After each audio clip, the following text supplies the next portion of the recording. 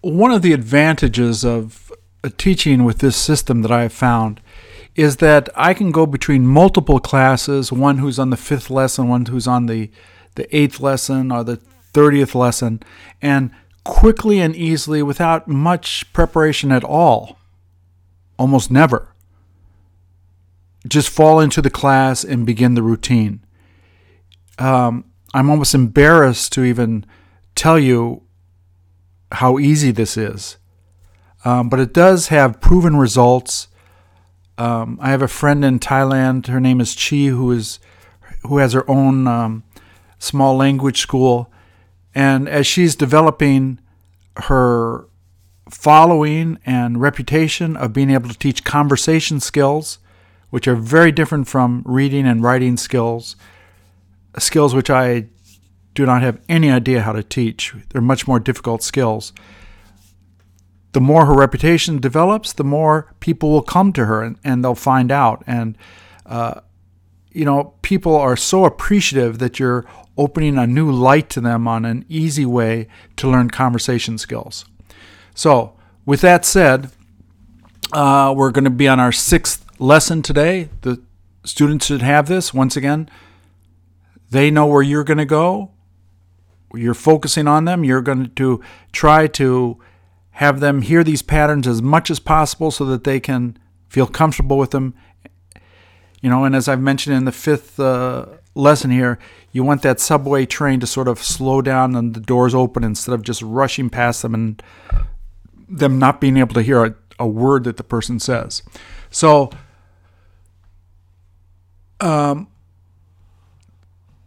these first 5 lessons, I would still, at least 10 to 15 minutes just play with the students with this.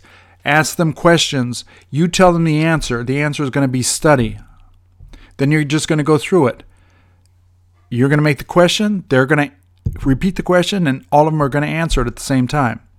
So, do you get to study? I get to study. Were you supposed to go? I was supposed to go. Do you know how to study? I know how to study. Can you study? I can study. Is it all right to study? It's all right to study. You're just getting them to mimic and repeat. You're looking for what? You're looking for mistakes. Why? Because that's the platform where you can easily teach them. You don't have to explain to anyone why I am supposed to and be is here and ing. You don't, it sounds good, it is good. That's the only thing I hated grammar in school. It was terrible. So I always shy away from it. I try to make it easy on myself. In this lesson 6, we're going to move on to this pattern here. Now, the reason I study it, or let me back up a little bit. Homework for students. It's very simple. You have all these reviews here that they can do. These are all the verbatim of anything that you find in here. These review and reinforce patterns 1 through 5. Very, very simple. They're going to be doing these at home. Some students will say, "Oh my gosh, I don't know if I make a mistake." I'm okay if you're not confident that you're saying the thing right. At least then repeat my question that I have in all these reviews. What I'm saying is right, so you should repeat it and you'll be right. Later on, worry about how you answer it.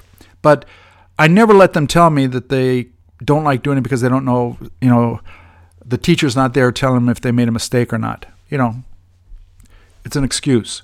So lots of areas for them to practice. So here we go to hour 6.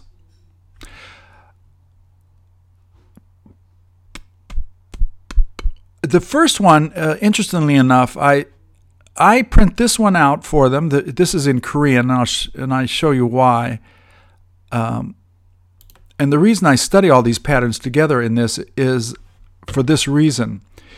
In Korean, these patterns, depending on the situation, can reflect these feelings, all of these feelings. So you just have to take it in context.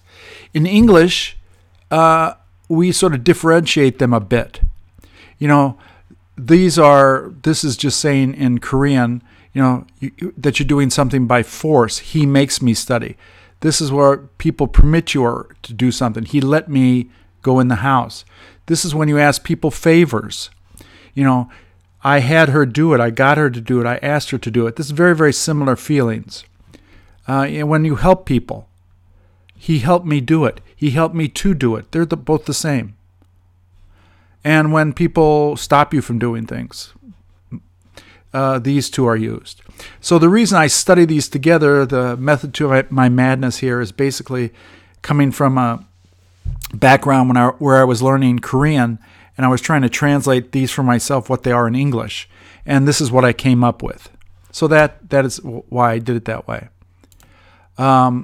You can either print that out for the student if you wish, or this PDF here has it all more cleanly. All of these revolve around the questions with the do, did, will, which we studied in the first 2 hours. What, where, why, when. So I briefly go through these with them. I want them to reflect the same pattern and feeling back to me. So, you take one at a time and you just go down the line. Did he make you study? The students say, did he make you study? He made me study. Will you let her go? Will you let her go? I will let her go. Did you have her talk to him? Did you have her talk to him? I had her talk to him. And then you just simply go down. There's a difference in feelings here. All learned together can be very helpful, I have found. Obviously, there's, what did he make you do? Where did she let you go? When did you get her to do it? Who helped you to study? You will find your own way in trying to have the students talk in the class. You'll develop better solutions than I have. Please let me know about them. But once again, we are having them answer us. If I say to somebody, did she have you come? They cannot answer yes. They cannot answer she did. Americans or native speakers may answer that way, but that's done out of a strength. We know what the meaning is.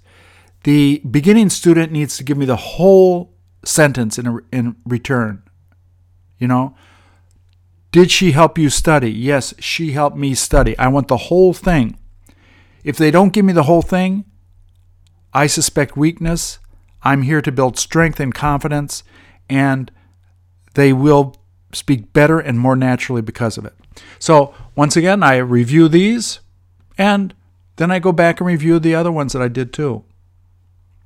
That's about it.